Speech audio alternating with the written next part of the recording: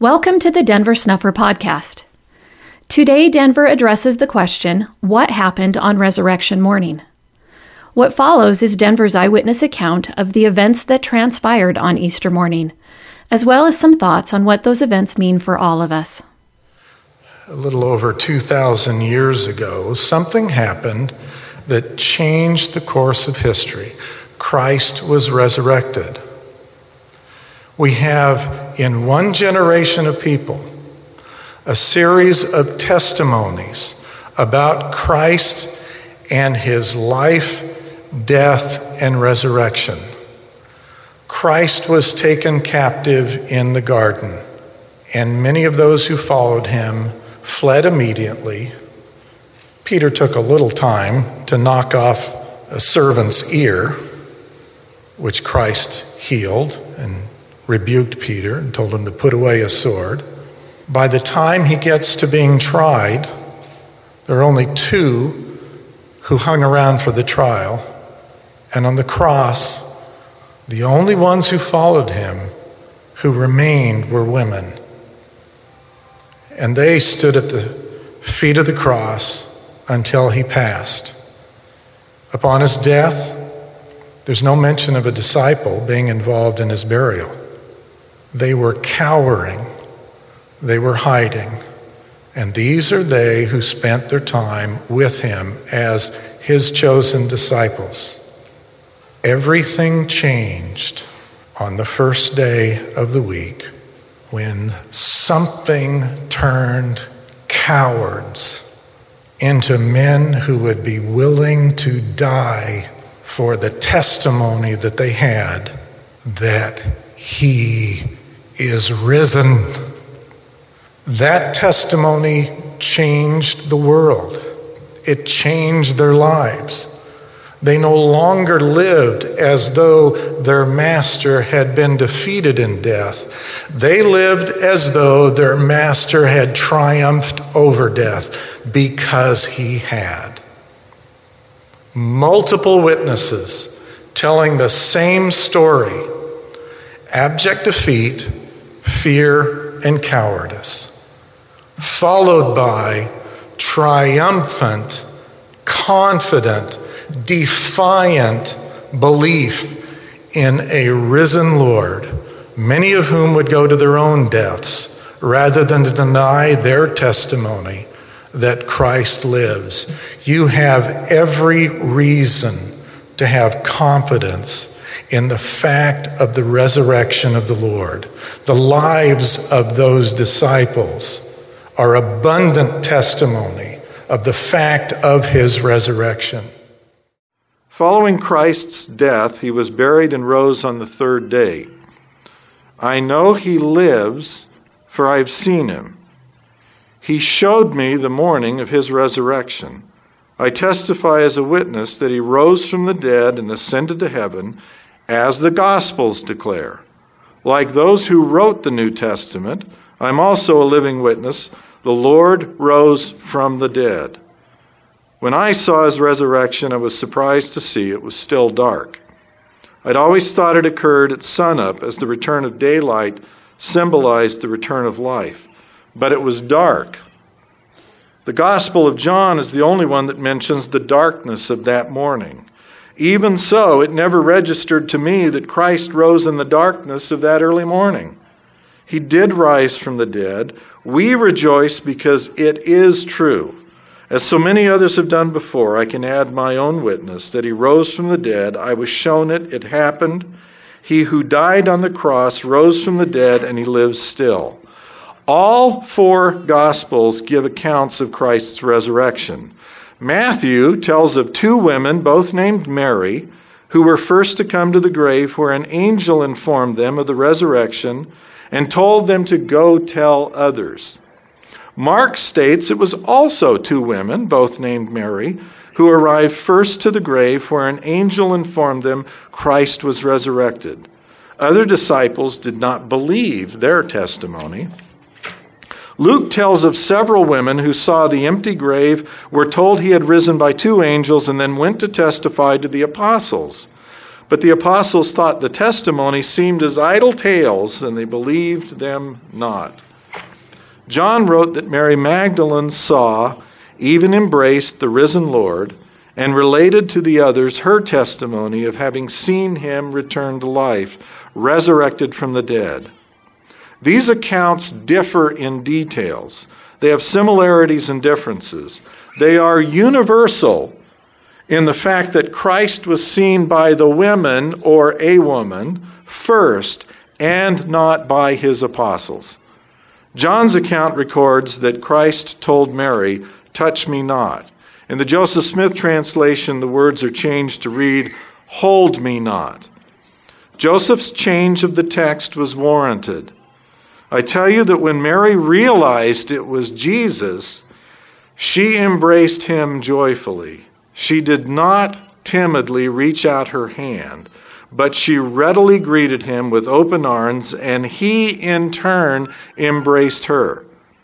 It's difficult to describe what I saw of the incident apart from saying that the Lord was triumphant, exultant, overjoyed at his return from the grave. She shared his joy. I was shown the scene and do not have words to adequately communicate how complete the feelings of joy and gratitude were, which were felt by our Lord that morning. As dark and terrible as were the sufferings through which he passed, the magnitude of which is impossible for man to put into words, these feelings of triumph were, on the other hand, of equal magnitude in their joy and gratitude. He had attained to the resurrection of the dead. Just as he had seen his Father do, he likewise held the keys of death and hell. I do not think it possible for a mortal to feel a fullness of either. And having felt some of what he shares with his witnesses, I know words are inadequate to capture his feelings on the morning of his resurrection. He had the deep satisfaction of having accomplished the most difficult assignment to be given by the Father, knowing it was a benefit to all of his Father's children, and it had been done perfectly. Mary and Christ embraced. There was nothing timid about the warm encounter she had with him. Then he said to her, "Hold me not," because he had to ascend, return, and report to his Father. Joseph Smith was correct when he changed the language. I then saw him ascend to heaven. I saw the golden heavenly light glowing down upon Mary as she watched his ascent. All this happened while it was yet dark on the morning he rose from the dead. He has shown this to me, and I can testify to it as a witness. The Lord's public execution was designed to humiliate him. Onlookers were expected to have contempt for anyone executed that way. He foretold that the world shall rejoice at his disciples' sorrow. In contrast, his triumphant resurrection was private. He appeared only to a few, and initially only to women. He endured public shaming, reserving his greatest triumph to quiet privacy between confidants. Our Lord is meek, and although greater and more intelligent than us all, yet he condescends to speak with us in plain humility. He is the only means for salvation. There shall be no other name given, nor any other way nor means whereby salvation can come unto the children of men, only in and through the name of Christ, the Lord omnipotent. Anyone who claims otherwise is deceived or dishonest. I testify of him in a day when most people do not believe it possible for my testimony to be true. But I do testify truthfully. And as a result of celebrating Easter, I wanted to take some comments from the account of that very first day when the Lord came out of the grave. The fact that Easter is in the springtime, I don't think is any accident. I think it's intended to align with the testimony of nature about the promise of eternal life, the promise of the renewal that comes every spring. And I think the Lord intended that his death and his resurrection should associate with spring. And I think it's appropriate that that be the subject that we look at today. The incident appears in Luke chapter 24. And it begins in chapter 24. Now upon the first day of the week, very early in the morning, they came into the sepulchre bringing the spices which they'd prepared. He doesn't tell us this, but there's a detail you can find over in John chapter 20. The first day of the week cometh Mary Magdalene early, when it was yet dark. All that Luke says is it was very early in the morning. John lets us know that this was not only very early in the morning, it was still dark out. There's multiple versions of what went on the very first day of the Lord having risen from the dead. In one account, we know that the Lord himself appeared, and that, among other things, he told Mary not to hold him. The King James Version says, "Don't touch me," but Joseph changes that in the Inspired Version to "Don't hold me," because I think implicit in the Joseph Smith change is that she did touch him. She was not just a witness, but she was someone who felt free to embrace him. And he said, "Don't hold me, I have to go up here to my Father and your Father." The first witnesses of the resurrection were women. This is another confirmation that the second Comforter is not inhibited by priestly office or limited in his ministry to the brethren. The first witnesses were women, and that should tell us something.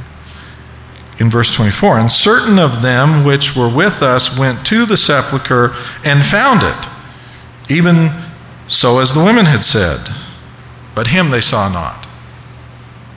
Sure enough, the tomb was empty. He wasn't there anymore, but they didn't say anything. So far, you see, the men have only the witness of an empty tomb and the testimony of the women.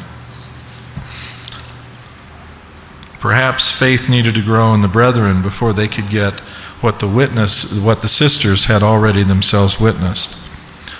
We have the brilliant, the ingenious capacity for looking out over people and filtering out all the females. It's a gift. I don't know how we manage that, but we do manage that. And the scriptures plainly tell a different story.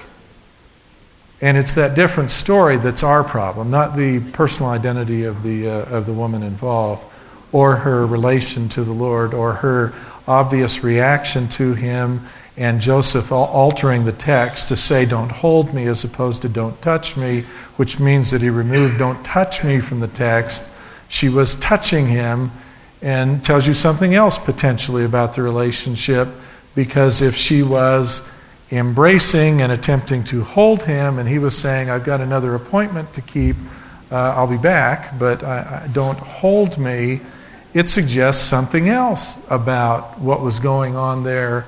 I mean, why was she there at that point in the morning? Why was it still dark? And why did he elect that moment to come and rejoin her? Christ could not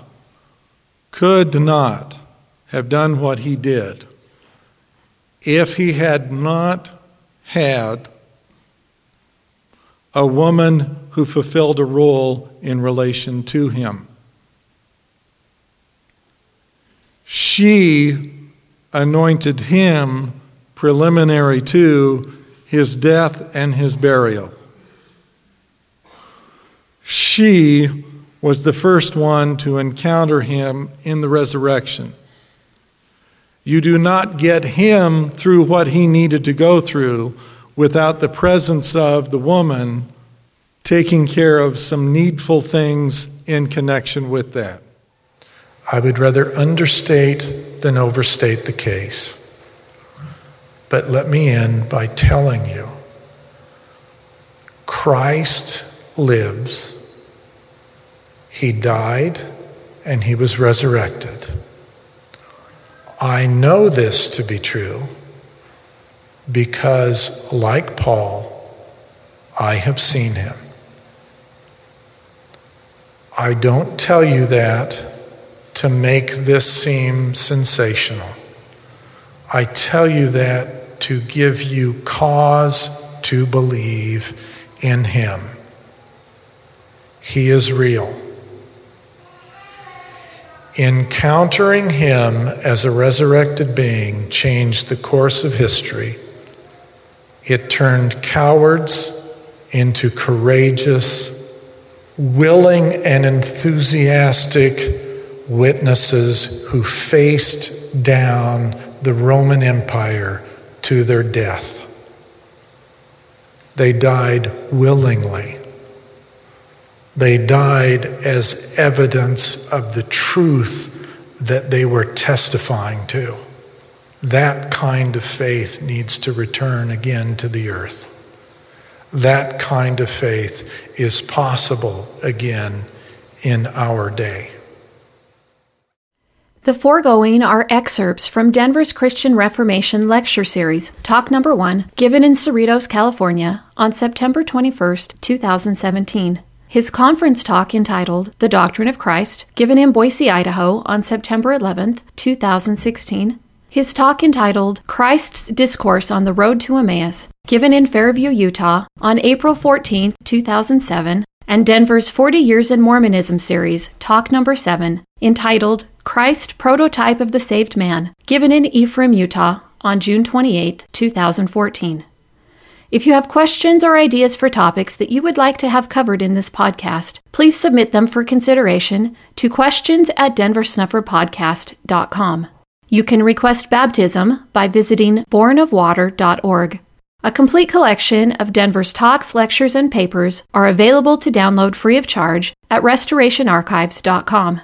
This podcast is a volunteer effort, produced under the direction of Denver Snuffer. We hope you'll share it with everyone interested in learning more about Christ, the coming Zion, and the restoration of authentic Christianity now underway in our time.